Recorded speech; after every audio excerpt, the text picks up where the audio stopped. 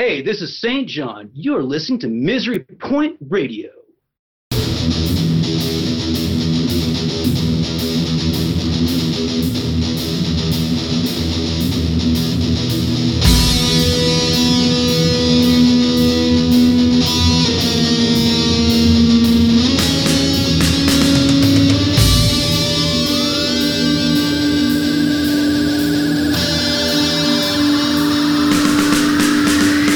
Welcome back, Revelators!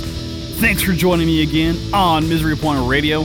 I trust you're taking the necessary steps to not contaminate the world with your filth. Thanks for that. And I know you're sitting around wondering if I'm dead yet and if there will be any more episodes to finish rotting what's left of your brain. Unfortunately for you, I am, in fact, still here, relatively virus-free and breathing just enough to bring you today's conversation with a local singer and songwriting legend. I mean, another local songwriting legend. Besides myself. I appreciate the acknowledgement, though. It means a lot. Anyway, today's guest is a local icon named St. John. And when I say local, I mean literally within a few miles of me here in the Seattle area. And under normal circumstances, I'd have just had him grab his magic carpet and zip on over to the studio and have him do a live show right from here. But sadly, that just wasn't in the cards today. But don't worry your misshapen little heads. With the dark blood magic that is the internet, we were still able to have an awesome conversation and talk him into playing a few tunes for us. It was like a live stream, but without the live part, or the streaming part. But epic nonetheless. And on top of that, he put on his bard's hat and wove us a tale of how he became St. John, how he traveled the world on his many adventures, and how he conquered the mystical realm of the recording studio with the help of legendary heroes from far-off lands. And far-off bands. And by the way, in the Misery Point Radio first, I got invited to his funeral. In fact, so did all of you. You get a funeral invite, and you get a funeral invite, and you get a funeral invite. And if that's not an incentive to listen to the show, well then you're even more of a lost cause than I am. Negative 10,000 charisma, game over. So, put down that homemade katana, cancel your virtual LARPing session, and join us in the musical land of awesomeness. Check it out. All right. Hey, St. John, welcome to the show. Thanks for joining me today. Hey, Mike, thank you so much for having me. I've been looking forward to this so much. Yeah, you know, it's been a kind of a long time, and I apologize it took me so long to get off my ass and get you on, but I'm glad we're able to take advantage of the craziness in the world right now and actually kind of make this happen. So definitely an honor to have you on. Yeah, it's the nature of it. It's going to be fun. Yeah, cool. So, recently I noticed that it was your birthday, so happy belated birthday, by the way. Thank you. Yeah. It was a really great time. It's surprisingly, even despite what is going on, if people are listening to this, maybe at some point in the future saying, well, what are they talking about? Well, right now we're going through this COVID-19 social distancing measure. Yeah. So most of the world or much of the world is in their bedroom or in their homes right now, trying not to spread the virus around. So yeah, for me to celebrate my birthday in that environment, I was a little bit worried, like, I'm really used to, I want a lot of attention on my birthday. I'm a little bit like a diva-ish, and I want applause. I usually have a show where I have a bunch of friends come and even other performers. So, it was, making do in a time like this, and it was way better than I thought. We did a webcast, and it was so much fun. Yeah, and we're going to talk about your webcasts a little bit later on in the show, but I did want to let you know that I was there. I did watch the live stream. You got a epic amount of engagement. I saw that people were buying you virtual beers. I'm a full-time musician, so I have a lot of those things worked into my show, so that if the people see my show and they respect the amount of work that I put into the entertainment for them, then they'll say, oh, I want to have a way to give back to this guy so he can keep doing it. And so I had a little tip link where somebody could buy me a beer on there. Yeah, no, that's cool, man. I definitely like that. It was an enjoyable webcast. I also like thank you so much. The fact that you have really cool backgrounds that you rendered in there. So I think you were sitting in Mars, if I remember correctly. Oh, good. Yeah. I've been a couple of, I'm taking the social distancing thing very seriously. So yeah. You're on another planet, man. That's pretty crazy. In my various shows, I've had them in, different locations like Mars and the moon. Yeah. That's awesome. Are you green screening that stuff? Say again? Are you green screening that, or is that a different program you're using? Oh, I can't reveal. I mean, sir, I've got to. I can't let the illusion down. If there's any trickery going on, I don't want the audience to know. He is a true magician, ladies and gentlemen, and he was in fact on Mars. We'll leave it at that. Yes, So they need to tune into the show. They can deduce themselves the measures that I took to maintain my social distancing. Man, that is effort times a million. So, well, of course, I'm sure you get asked this a lot, and I want to ask it. And of course, you don't have to reveal, since we're talking about keeping secrets, but the name Saint John. Oh, yeah. Last name, first name, combination thereof, nickname you got in school? Technically, my first name is Saint. My last name is John. It's and I have a couple of middle names as well. So, but people, it's weird because people think it's Saint John is like one, like maybe it's my first name-ish type of thing. So they'll just cut off the Saint and they'll call me John, which is I'm used to it now, but it is a little bit, does turn my gear a little bit like, oh, they're calling me by my last, no, it's not they're not thinking it's my last name. I have to remember that. No. Yeah. So technically, some people do call me just Saint or SJ. Okay. So your legal name is Saint name John name. I come from a very Irish and Italian Catholic family, and there was a fight in my family about what to name me, and so a whole bunch of names got dropped in. And my mother just capitulated and said, "Okay, we're going." Yeah, it's a little more common in. It's not so common in America. There are some other St. Johns that I've met in or people named Saint in America, but it's a little more common in Canada or the UK or British Commonwealth countries. Yeah, that's crazy. And it gets shortened to St. John. Yeah, you can officially say that you're a saint. Yeah. I didn't earn it though. I didn't. Although I like to say that I do, because become a saint, you have to. It's not that you have to be perfect or not commit any sin. It's really that you have to perform some miracles. Sure. So if you're going to prove your way, you got to perform miracles. Well, and of course, Revelations is the perfect name for a band featuring somebody named St. John. So I love that. Yeah, thank you. I'm a huge fan of band names like Buddy Holly and the Crickets, Elvis Costello and the Attractions, Smokey Robinson and the Miracles. I just loved band names like that. So I said, well, I can take this part of my name and add it to this, and we have a cool band name. Yeah, no, that's awesome. And it's not a Christian band. Although I grew up in a Christian school. I went to church every Sunday, and I know the Bible very well. I'm definitely more sciencey than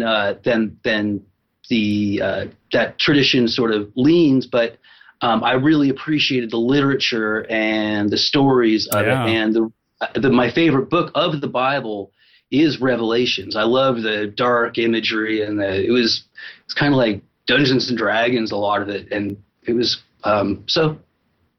And it went along. A song that I really like, incidentally, completely unrelated, but kind of related, I guess. John the Revelator, which is a really cool, really cool historical song, and then of course done many times over through the years by various artists. And my favorite rendition of that is probably the one that popped up on Sons of Anarchy. But just such a really, really great song. Oh, I haven't heard that one. Oh, do you know who covered it? It might have been Curtis in the show, or Curtis Steiger, maybe, I believe. I'll look it up. Cool. But the original, going back in the day, I don't know if it's the original, but the one that you hear first, really kind of an old gospel tune. The gentleman that sings it got this really raspy, just gnarly voice. that sounds almost death metal, which is really cool. There's some really neat videos on YouTube of Sunhouse singing like at parties in people's backyards, and it's just so raw and emotional. It's epic. I like a lot of that old music, and that kind of has the some of the gospel roots, but they brought it into the modern times, kind of gave it a new twist. I absolutely love that. I'm a huge fan of like Robert Johnson from back in the day, and a lot of people have kind of covered his stuff, and I really like the history of music. So maybe you can do a cover of John the Revelator, and that'd be awesome. Well, we'll see. There was the first band I was ever in was a blues band, actually. So this really fits nicely because I was working at a CD store, and I met this guy there who was totally. We noticed we were like always sort of shuffling through the same section in the blues areas, in the blues bins, and I was like, we started talking about and he's a singer, and I was learning to play guitar, and so we said, well, let's put together a blues band where we just play like all these great songs by people like Robert Johnson and Magic Sam and Freddie King and Buddy Guy, and just the whole great spectrum of especially like Chicago and Southern blues. But it really taught me a lot about the guitar, about where to go on it and how to use it in the show. Yeah, that's great. I guess we're digging into a little bit of history now. So first thing that I noticed, we started talking about this a little bit off the air, but that you were from Victoria, British Columbia, and I lived in Nanaimo, British Columbia for a few years during my youth. And so I've been to Victoria a number of times, stayed at the Empress a number of times, seen Butchart Gardens, and spent a lot of time in Vancouver and went kayaking in Sydney, a few years back. So I absolutely love that area. What was that area like for you as a kid? Oh, man. So Victoria, and I go back all the time, actually. My mom still lives in Victoria now. And you said mom. She moved back. So, I'll go every few months. And I was supposed to go just a few days ago. It was my mom's birthday. And, of course, we're all locked down, so there's none of that. And she's older, so there's definitely no way anyone's coming in contact with her. But I still go back now, and I love it. It's idyllic in a way. It's just an island that, when people say, man, you seem really West Coast to me. I said, well, I'm more west than the West Coast because I'm from an island off the West Coast. We're there even a little bit later, It is kind of like taking a step back in time still when you go to Victoria, at least downtown Victoria proper. I mean, like you still see the RCMP, they're literally still Mounties. And, it's got that really Victorian Old English kind of vibe to it. So, in so many ways, it's more British than England is right now. Yeah. It is kind of this old colonial, almost backwater island that said, oh, no, we're, the empire moved on, and this little island didn't realize it. Yeah. I will you still go to and have tea in the afternoon. I'm drinking my tea right now on the show that I get from Victoria. Actually, it's a cup. I don't get any money from it. I'm going to mention their name because they're brilliant. It's Murchie's Tea, and I love Victoria. So you started your career, if you will, if career is the right word to say, but I mean, you started your musical journey when you were pretty young. And then I was reading that you had basically started out by busking and kind of traveling all over the world. And so tell us kind of how old you were when you got started and what led up to you deciding to, take that act on the road the first time. Sure. It was just out of high school. Maybe I'd done a year of college, and I took a lot of gaps in college just because I get scattered a little bit. I love learning, but I also love doing other stuff, and playing music was one of them, and traveling was a huge goal of mine my whole life. I just imagined that I couldn't imagine not going places. So I was already itching because I'd worked for a little while at a youth hostel down in. So I moved. My mother moved us when I was a kid down to Southern California, and so I was working at a youth hostel down there, and I met all these people from around the world. So I got to go traveling.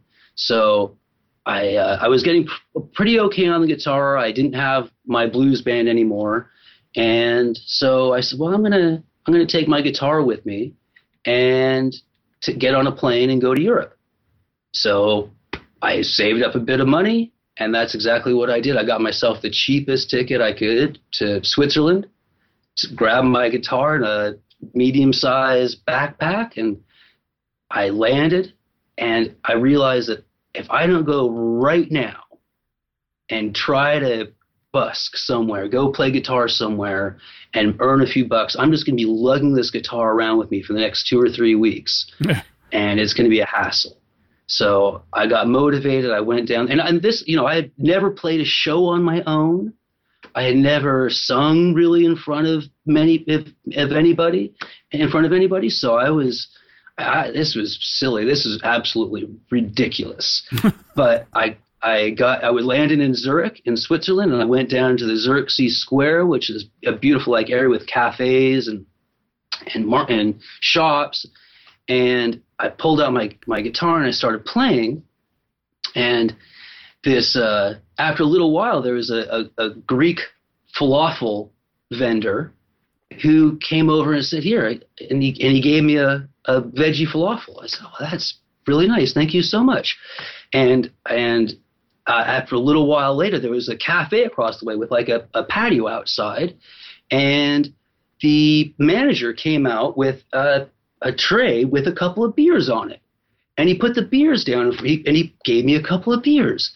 I said, "This is going this," and the people have been putting money in my guitar case, and it really opened my eyes. I said, wow, I might do this okay. And then so I made like 90 euros, I think, in about an hour and a half of playing. I had a couple of beers and I had been fed.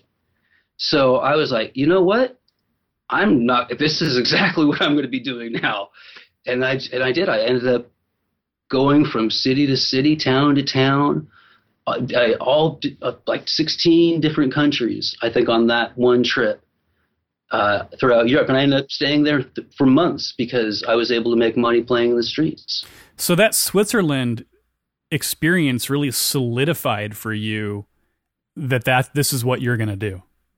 Yeah, well, they made me feel like I was okay at it. Like I really wasn't sure if I could entertain people.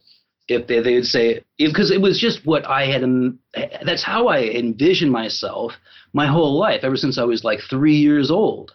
I just imagined that I was singing or, performing. I was madly obsessed with my mother's and my brother's records and tapes and stuff. So that's just how I thought. But man, you can delude yourself very easily. So I wasn't sure. And so it was it was really heartwarming and exciting to know that I could do that. Do you remember if you were playing originals or were you doing covers at that time? Okay, so yeah, that was definitely mostly, so I would do some of the blues songs, and there's and a bunch of Beatles songs. Half of what I listened to for much of my life was Beatles or directly Beatles related. So I already knew a bunch of their stuff. And yeah, I would slip in my stuff because I wanted to see, well, is my stuff any good? Yeah, sure. That, it's easy to Get Back by the Beatles, but can they like this song Parallax by St. John? So, we'll see. Awesome. Do you remember the first song, since that was your first time playing out, what was the first song you ever played in Switzerland in front of people?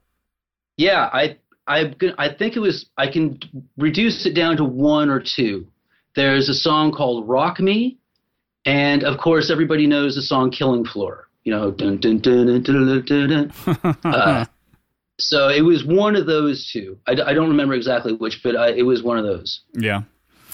I assume after you had been traveling around these various countries that as a songwriter, one of the things that people do is that they take those experiences and turn them into songs. So were there some songs that you wrote based off your experience traveling around really without a plan? Sure. They didn't necessarily become whole songs on their own, but maybe a phrase or an image or, something that I would learn from history in, on some excursion somewhere or whatever, that would end up as a thought or an idea that needs to, become or like deep in a song. Yeah. Yeah, for sure. So what's one of your craziest stories about being out there on the road when you're a kid? Anything just absolutely out of control happened to you? Something catch you off guard? Something surprise you? Something funny? Yeah. One of the great things is like those trips. Okay, so let me make a point here about one of the driving things that I think is so important about making good memories is so that when times are sort of not great, you can change the channel. Yeah. If you have a little bit of thought, if you can really push it, you can change the channel and say, and think about those good times. You can, if there's no sense in dwelling on the badness that's going on right now, may as well put the brain DVD on and see what was fun. So yeah, these trips, especially those when I was busking and hitchhiking all throughout Europe, they filled my nice channels up very nicely. I have tons of great memories. So I'll do one right now. So I was getting out. I was in Austria. I was in Innsbruck in Austria, and I wanted to go to Italy. So, which is south of there, and you have to go through, like, it's kind of part of the lower part of the Alps, or there's a mountain range there, and I was kind of stuck there for a little while though, and most of my hitchhiking trips have been really quick. People would see my sign and they'd see that, I've got my guitar, and I looked fairly, not like I'm gonna, murder somebody probably. And hitchhiking in Europe is fantastic. So. But this one time I was like, maybe I'm in a bad spot. But finally this big truck comes up, lorry, like they're shipping something. And he pulls up, and he's Italian, and he says, he looks at my stuff, and I wasn't sure. He wanted me to put my bag in the back, like locked away with the cargo. And usually I keep my stuff with me. And so there were a couple of sketchy things, and I was like, but I really needed a ride out. So I made a couple of compromises that I typically wouldn't. And we start going along this drive, and it's a sketchy part of the road as well. Like, we're going along this high mountain pass. It's called the Brenner Pass, or Brennero Pass, from Austria to Italy. And it is narrow. And he is an Italian driver through and through, even in his big truck. He thinks he's an F1 racer or something. So I was like, well, and this has been a good trip so far, and this is probably how I die. We're gonna fly off the side of this thing. But no, he is a master driver. He just threads it like a freaking needle. And we come out on the other side, sliding down this hill into Italy, and opens up into this huge, glorious valley with the moon and the stars, and it was warm. We had the windows down, and he starts singing opera with he was probably in his late 40s, early 50s. But he starts singing opera, and his voice was just resonant and gorgeous. I just imagine it was echoing through the whole valley. And I just looked out the window as he sang, and he told me his story about having grown up wanting to be an opera singer, and he had trained so much. And so he made this connection with me because I was a musician. So he respected that I was out in the playing, and it was he just couldn't he could not sign up for that in a tour. Like you couldn't go on to some website that books tours for you and get that sort of experience. So I loved it. Awesome. Yeah, you never know. Sometimes people seem kind of sketchy, and then you find out you got something in common, and before you know it, all those preconceived notions kind of go out the window. So that's an awesome story. Well, I think now would be a super perfect time for you to maybe pick up that guitar, play us a song, and tell us the story of how the song came to be. Okay, let's do it. I am stalling right now because I'm deciding which song I'm going to play. Here we go. Yeah, this is totally unrehearsed, folks. We're just kind of winging this off the top of our heads here. It's pretty close to live. You guys. Yeah. So this is really fun. We were just talking about, early life and making good memories. So I'm going to play a song that I wrote about the end of my life. This is a song that I wrote. It's kind of my funeral song in a way. Okay. And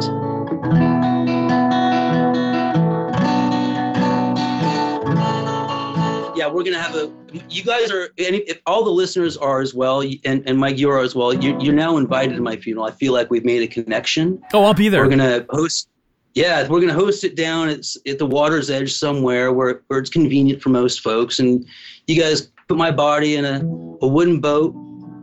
And I need somebody there with some archery skills because I need that flaming arrow. And then I got, you guys have a big party out on the water there and play a bunch of music and drink some beer, get stoned, or however whatever people are into. Right.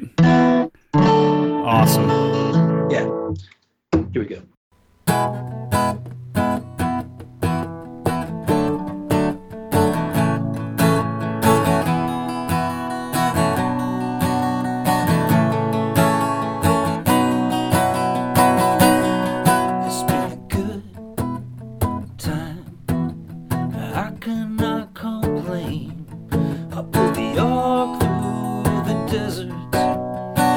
Tried to be my rain. I laughed free, sang in the heat of love, danced in the ring, bled in my boxing gloves.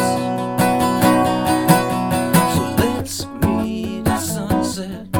I'll be floating on my back in a boat on fire through the Let's meet at sunset.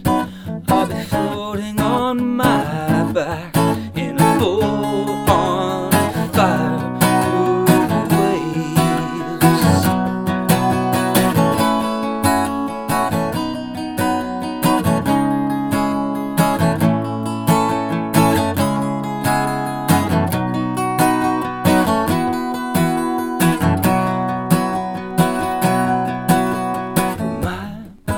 Last words, my wisdom, my life story. Instead, just I love you, I love you. So let's meet at sunset. I'll be floating on my back in a boat on fire through the waves. Let's meet at sunset. I'll be floating on my back in a boat on fire through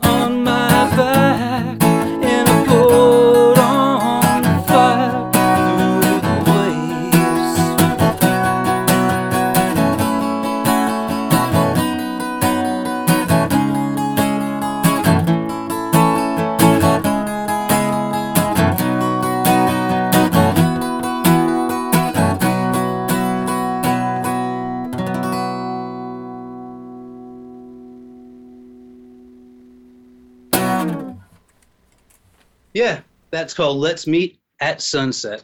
Awesome. So many, many years from now, hundreds of years from now, hopefully, we'll meet for my funeral. I appreciate the invite to your funeral. I think that's the first one I've ever gotten in advance. So, oh yeah, too. You don't have to bring me anything. It's fine. Right on. Cool. So, at some point, your travels abroad kind of led you back to the U.S. Yeah. When did you decide that you were going to incorporate the use of other musicians and hook up with what became the Revelations? Yeah, so I think I knew it had to. I mean, I could play some shows solo. You know, I would come back. I came back and I would play at some cafes and, you know, things like that and make a little bit of money. But I knew that to do anything I definitely have to have a band. And I wanted a band anyway. You know, I wanted keyboards and drums and I wanted the whole thing. I even, you know, I still want more now. I've got a fairly sizable band now, but I want horns and other parts too. Yeah. So, yeah, I started asking around friends and people at school, people in my college and met a keyboard player through college, and it just sort of bubbled out. You know, people introduced me to other people, and I've definitely got to play with a lot of great musicians throughout the years. I've been very fortunate. That's awesome. And so the decision to kind of go the full band was just more that you felt like you needed more people to express yourself with to get that idea across in a different fashion. Oh, sure. Yeah. All the ideas of like all the music that I heard and all the music that I was writing, even though I could play them and get the idea across solo on the guitar, it wasn't complete. It wasn't full like I heard it in my head. So and I've always had a cello in my band because that's one of the very specific voices I almost always hear when I'm writing. So I can always hear a cool cello part or yeah. So you came back, you ended up in Venice Beach. I like the story you said, or the blurb about saying you ended up with all of the vagrants, the homeless, the gangbangers, and, you know, all that kind of stuff, the poets, the beatniks. Yeah. Yeah. If anybody knows Venice Beach very well, that's, you know, especially when I was living there, it was a time where it was a great mix of people and it was affordable to live there. So you had a lot of artists and people of different walks of life. It wasn't all just people, you know, tech workers or people who made really good money like it is now. All the artists and those, you know, not all of them, but most of the cool folks have unfortunately been moved along out of Venice in favor of the rich folks. But yeah, Venice at the time was super fun, very artistic, and it was a party. I got to meet a lot of and play shows and organize shows with a bunch of cool bands. Yeah, well, and you ended up recording, you know, your first 2 albums during that time frame. Yeah. And tell us about those albums. Yeah, I learned how to do the home recording. I kept on upgrading my home recording studio gear, and I loved that, you know, they gave you a bunch of instruments so you could, even before you had the musicians come in and play the parts, you could sort of sketch out what you wanted and record a little, because, you know, if for the people out there that might be listening who don't know that they have all these samples in the computers, so you can just say, oh, if I want a trumpet or if I want a piano or I want oboe, you can just pop it up. It doesn't necessarily sound good until you bring in the real stuff to record it, but it's like a demo. It gives you a sketch. So I was learning how to do that, and I kept finding great, you know, people to record with, and it was fun. It was so exciting to be able to say, look, I can record at home, because, you know, you grow up thinking you need to have the big studios and all that. And it's like, no, they give you can do it at home now. So I felt liberated. It was exciting and liberated, because people, you know, I could put the music online, and then all of a sudden it was a huge thing on MySpace. I had like 90,000 fans on MySpace because people were sharing. It was like, this is awesome. Yeah. And just out of my little apartment in Venice Beach. Yeah, that's crazy. And because of your epic online recordings, you were able to kind of get some pretty awesome gigs with some pretty cool people that led to more opportunities for you, right? Oh, yes, very much so. Yeah. A really well-known producer down in Los Angeles was connected to somebody who sent him my music, and he contacted me. His name is Paul Fox, and he had recorded like Semisonic and the Wallflowers and Ziggy Marley and Bjork, tons of artists and songs that we all know. And he said, "Hey man, what are you doing?" And I had just actually most of my band had sort of had been shed by this point, so I didn't really have a band. He said, "So do you have a band right now?" I said, "Well, I have a really good drummer, but not so much else at the moment." He said, "Well, let me see what I can find for you." And do you want to work? He asked, he came over to my apartment and he said, play me some songs, and we did the whole meet and greet. It was wonderful. He was a really cool guy, and he said, "Well, I like your songs and I like you, and so let's see if I can find you some guys to play with." So that'd be super cool. And I thought, he was going to sort of shop around Los Angeles and, maybe find some studio musicians, and great. They're excellent players. And a few weeks later, I get an email. So, "Hey man, do you want to go up to Seattle and record some songs?" I said, "Yeah, that'd be great. You found some musicians?" He said, "Oh yeah, I got some musicians for you." And I said, "Oh great. Well, who is he?" He said, "Well, I can't really tell you yet, but I'll give you a hint." And he types back, "Losing My Religion." Yeah. And I said, "What in the Losing My Religion? That doesn't. I mean, that's an REM song. What does he mean by REM? Like that didn't sound that." And so I kind of, over the next couple of weeks, I pressed him on a little bit, and he revealed to me what it was, and it happened to be Peter Buck of REM and Scott McCoy and Bill Rieflin, a couple of their musicians that have been playing with them for years, and invited me up to record with them. And I was like, "No." I just said, "No, you're kidding me." I did not believe it. I trusted him, but I did not believe it. If you can reconcile those two thoughts.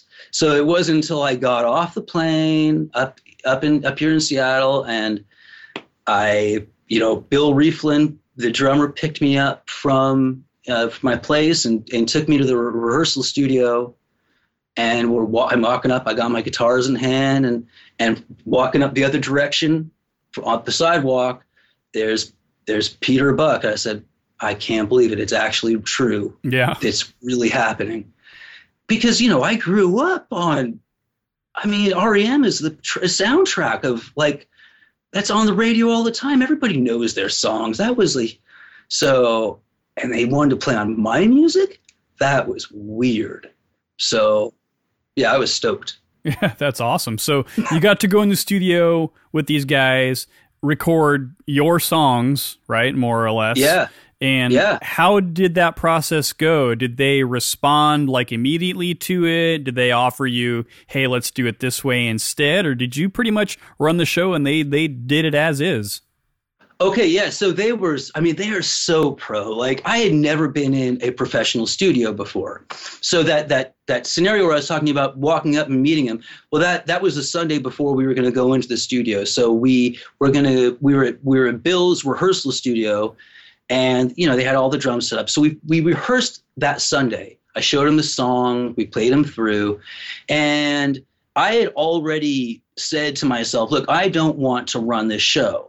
I said, I've never done this before.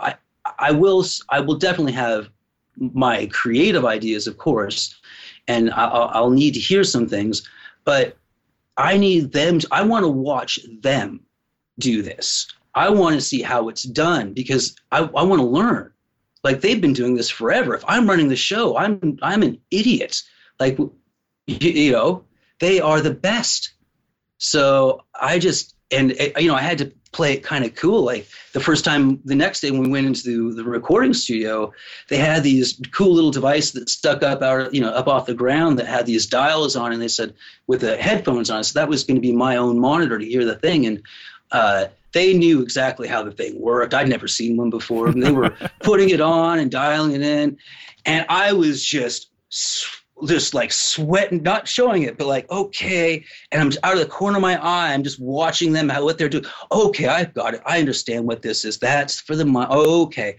And I just put it all together really quickly. But that's kind of like how I played it off the first couple of days, especially, just to pretend like it was okay that I was there. They had not made a huge mistake, just maybe a minor mistake. Yeah. Well, I assume, obviously, because I did get a chance to hear that album that you did.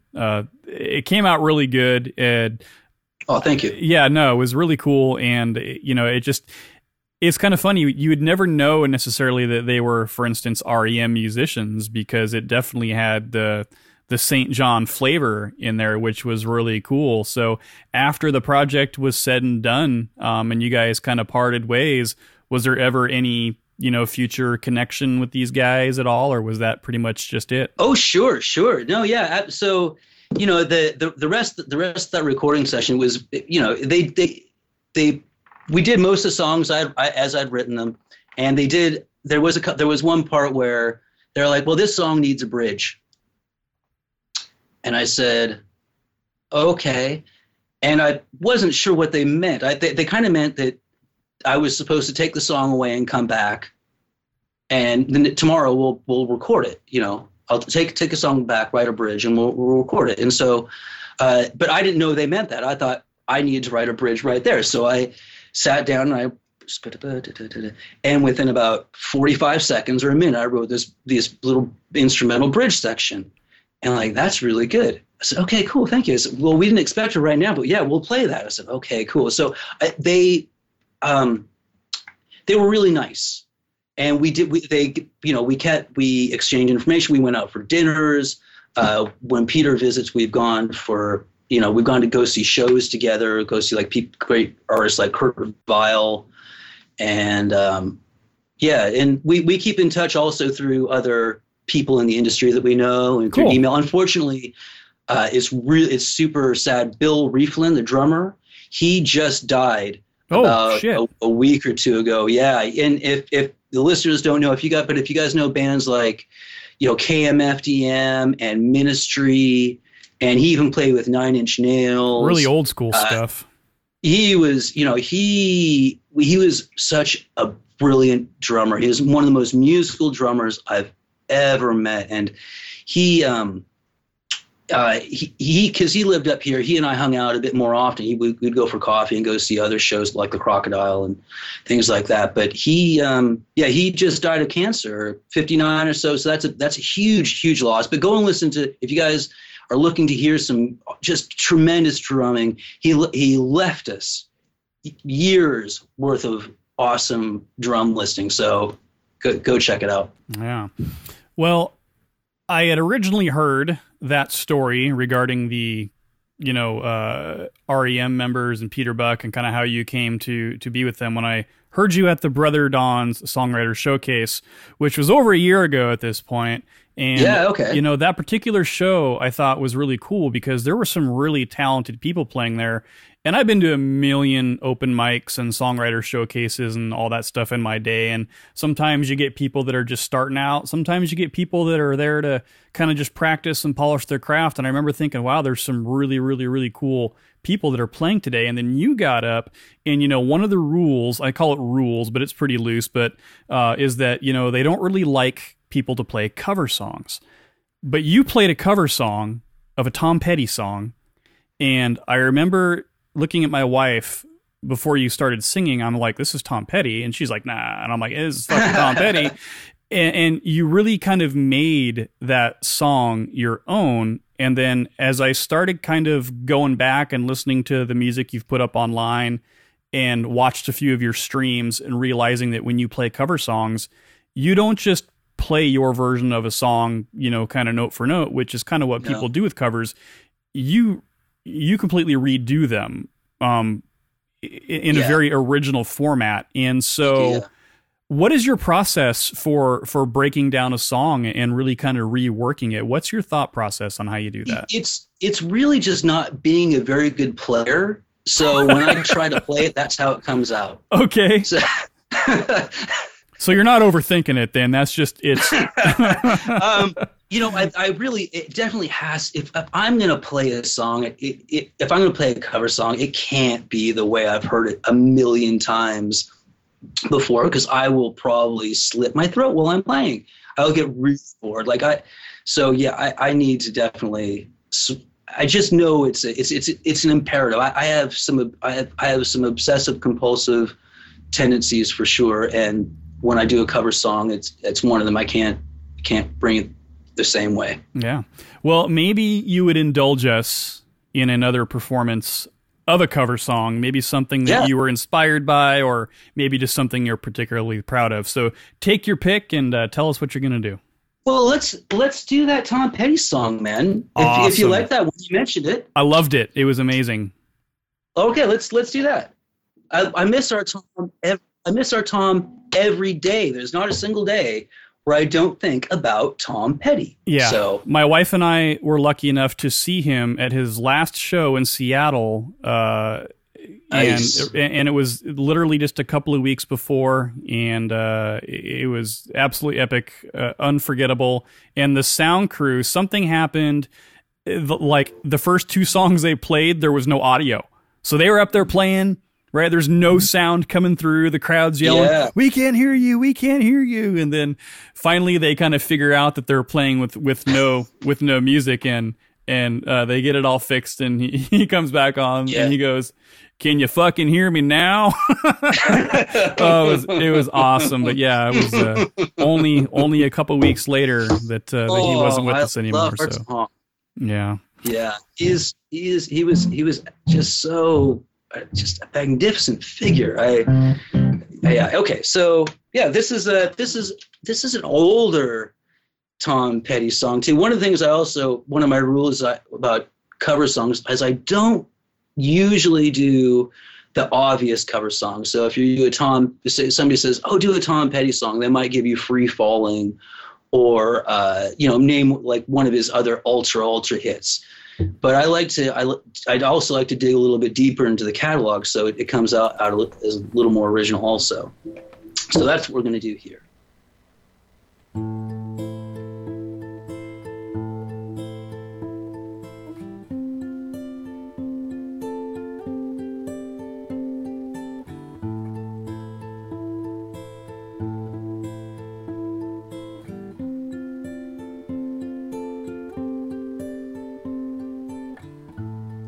You better watch what you say. You better watch what you do to me. Don't get carried away. If you can do better than me, go. Just go. But remember, good love is hard to find. Good love is hard to find. You got lucky, babe. You got lucky, babe, when I found you.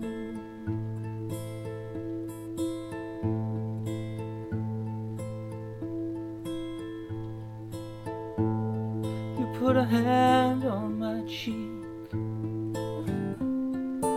Your eyes then look away. If I don't make you complete, if I don't take you all of the way, go. Just go. But remember, good love is hard to find. Good love is hard to find. You got lucky, babe. You got lucky, babe, when I found you.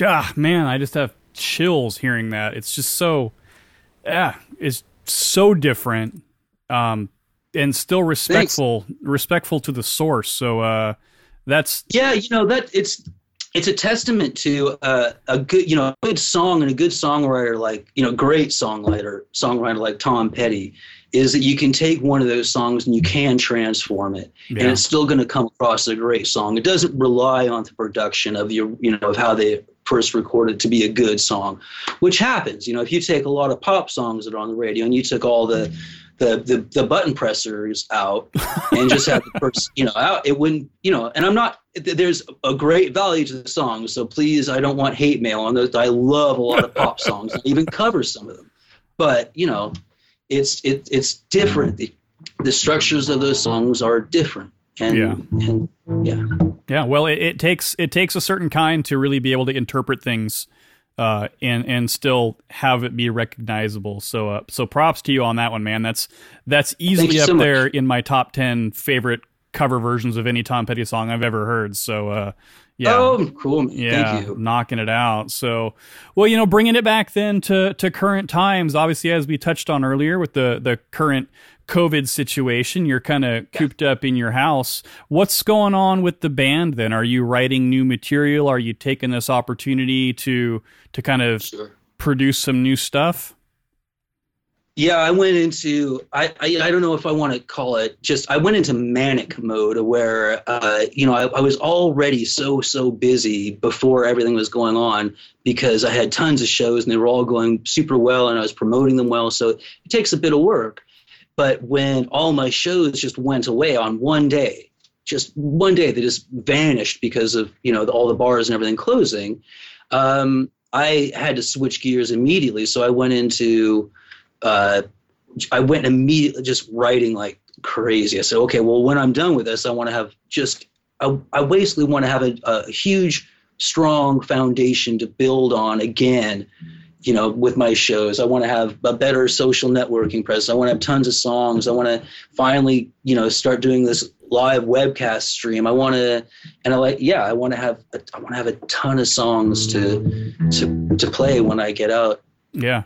We refer to that in the corporate world as pivoting.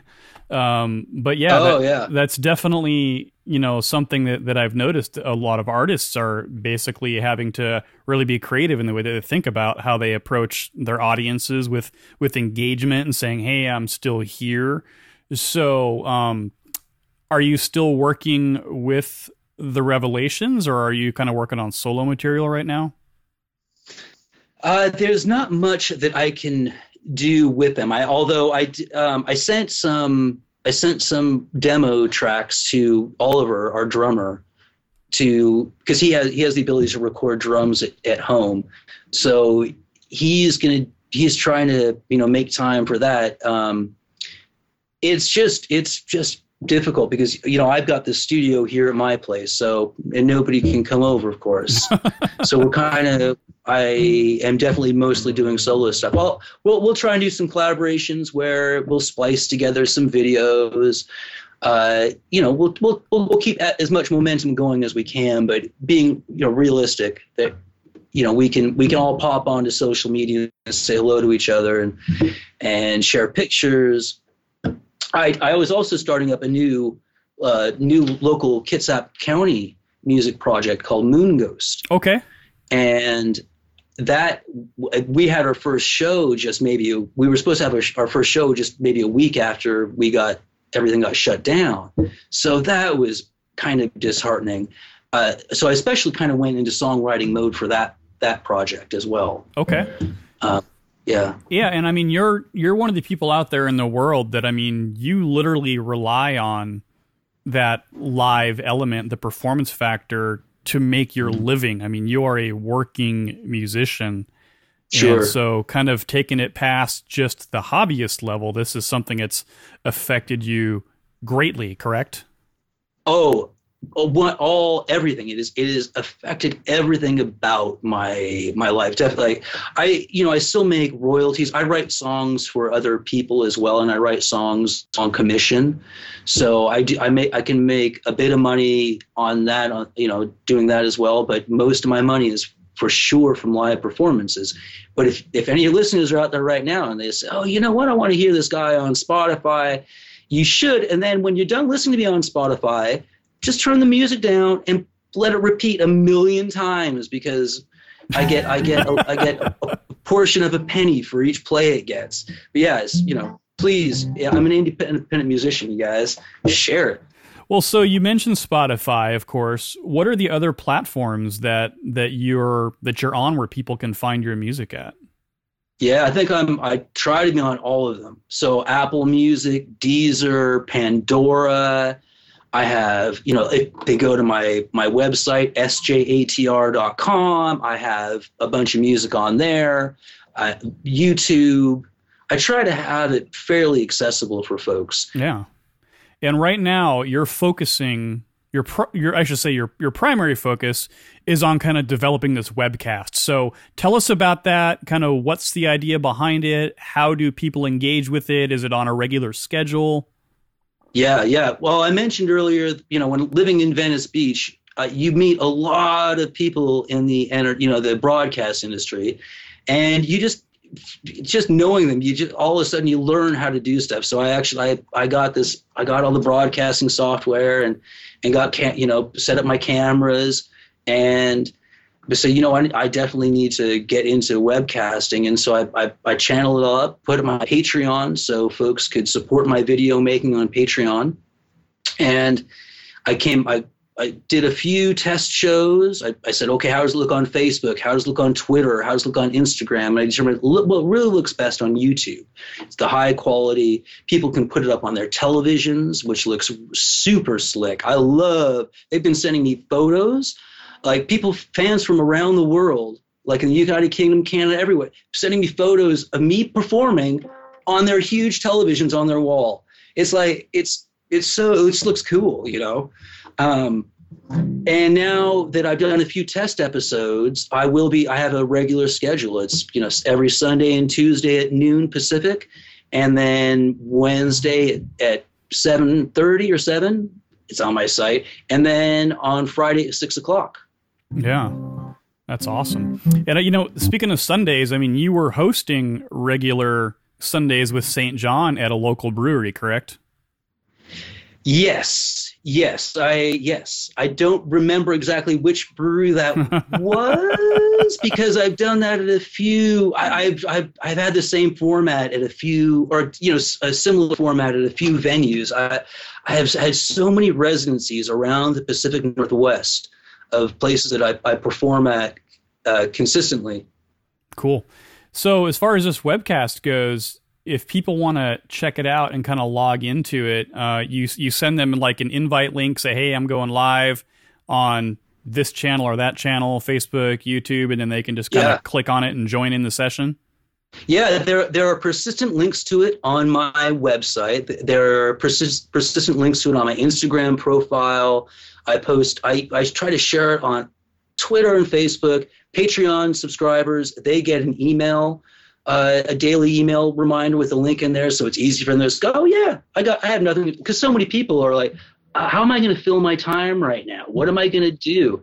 And it's so cool that tons of really talented musicians. I've had such a great time watching folks perform. Like I have a bunch of musician friends that you know what, I'm not doing anything right now. I'll scroll through. Oh, they're performing. Cool. I'll click on it and watch them for a few minutes. It's a great way to spend and kind of reconnect with people too, because if you share it on your profile and you say, hey guys, start a watch party or join me in here, it's kind of like going to a show a little bit together. I show that it's live. If people message, I definitely comment to them, and it's very interactive. Yeah, and I can tell you guys firsthand that St. John is in fact very active with his audience during the live streams. He'll answer questions. He'll give you shout outs. He'll drink a virtual beer with you. He'll play songs by request. It's really cool. So if you get a chance, Thanks, man. Yeah, I love it. Yeah, make sure that you follow St. John on all of his social media channels, as well as his website, as well as his music sites. Buy his music, subscribe to his channels, watch the webcasts, and most importantly, become a patron. Support him in all of his endeavors, because this is a dude that deserves to be out there sharing his music with the world. And of course, if you like what I'm doing, do the same for me here on Misery Point Radio. Follow me on all the channels, all that good stuff. So, St. John, dude, this has been absolutely epic. I definitely appreciate you taking the time to hang out with me here on Misery Point Radio. How about we close this out with one last song? Tell us what we're going to hear. You got it, Mike. Misery Point Radio, thank you so much for having me. I'm going to sing a song for you. We were talking about Son House and John the Revelator. This is a song that is sort of in the same vein, but it was written by St. John the Revelator. So this is one of my originals. It's called Madman.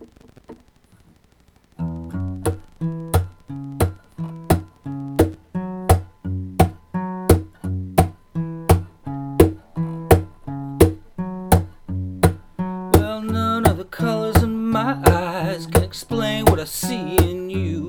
I thought I was doomed to my abyss, but your smile came to my rescue. What do you want? What do you need? Are you asking the sky right now? Maybe you'll find that some of it, the God's on me and out. Oh, I hope like a madman, I dance like a madman, and I dream like a madman. Oh, to be your man. Oh, I hope like a madman, I dance like a madman, and I dream like a madman. Oh, to be your man.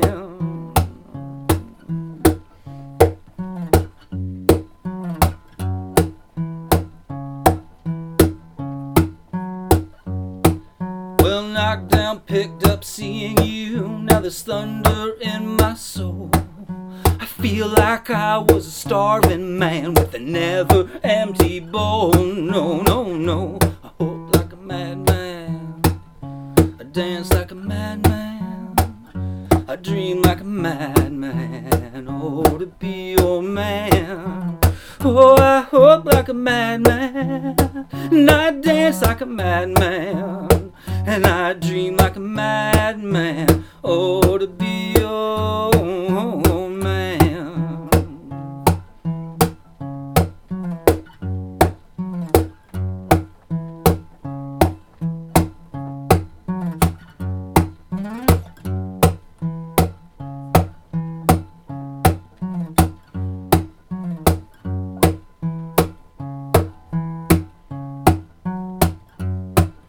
Was never here before, it might not come again. I wanna be calm, I wanna be cool, but how can I maintain when I walk like a madman, I dance like a madman, I dream like a madman. Oh, to be your man.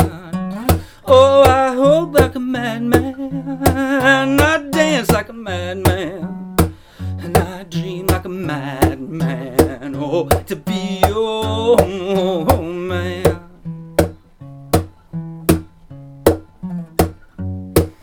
Your man.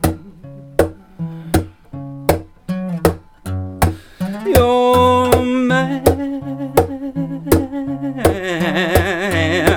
Your man.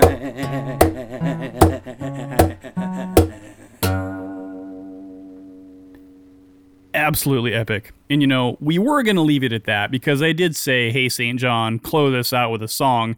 And it was such a huge honor to have him play 3 songs for us live here today. However, I thought, what kind of a host would I be if I didn't play at least one of the songs that he got the chance to record with members of REM, specifically Peter Buck, Scott McCaughey, and Bill Rieflin, who is unfortunately no longer with us.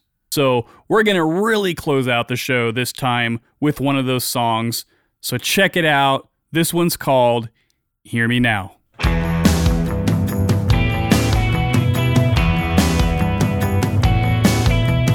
I just lay down on the floor,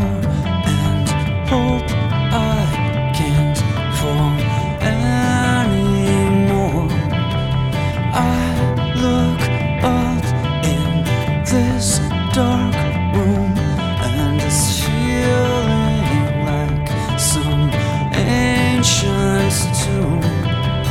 I'm not Apollo, not some pretty Greek god, not that new town in the desert with the old west facade. I'm real, I'm here. You might have to ask for something when I should just volunteer. But know this, please hear me now. You won't find a truer promise or a stronger spoken vow. You might turn and walk away, I might curse up something mean. You can wash my mouth with bitter soap, I'll try to keep it clean. They never engraved us on some far-flung satellite, but we can launch and leave this far behind. Let the sun reignite. I'm not Apollo, not some pretty Greek god, not that new town in the desert with the old west facade. I'm real, I'm here. You might have to ask for something when I should just volunteer. But know this, please hear me now. You won't find a truer promise or a stronger spoken vow. Know this, please hear me now. You won't find a truer promise or a stronger spoken vow. Know this.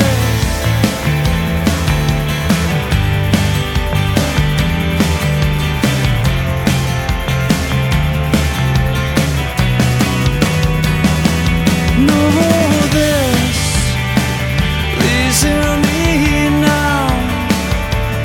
You won't find a truer promise or a stronger spoken vow.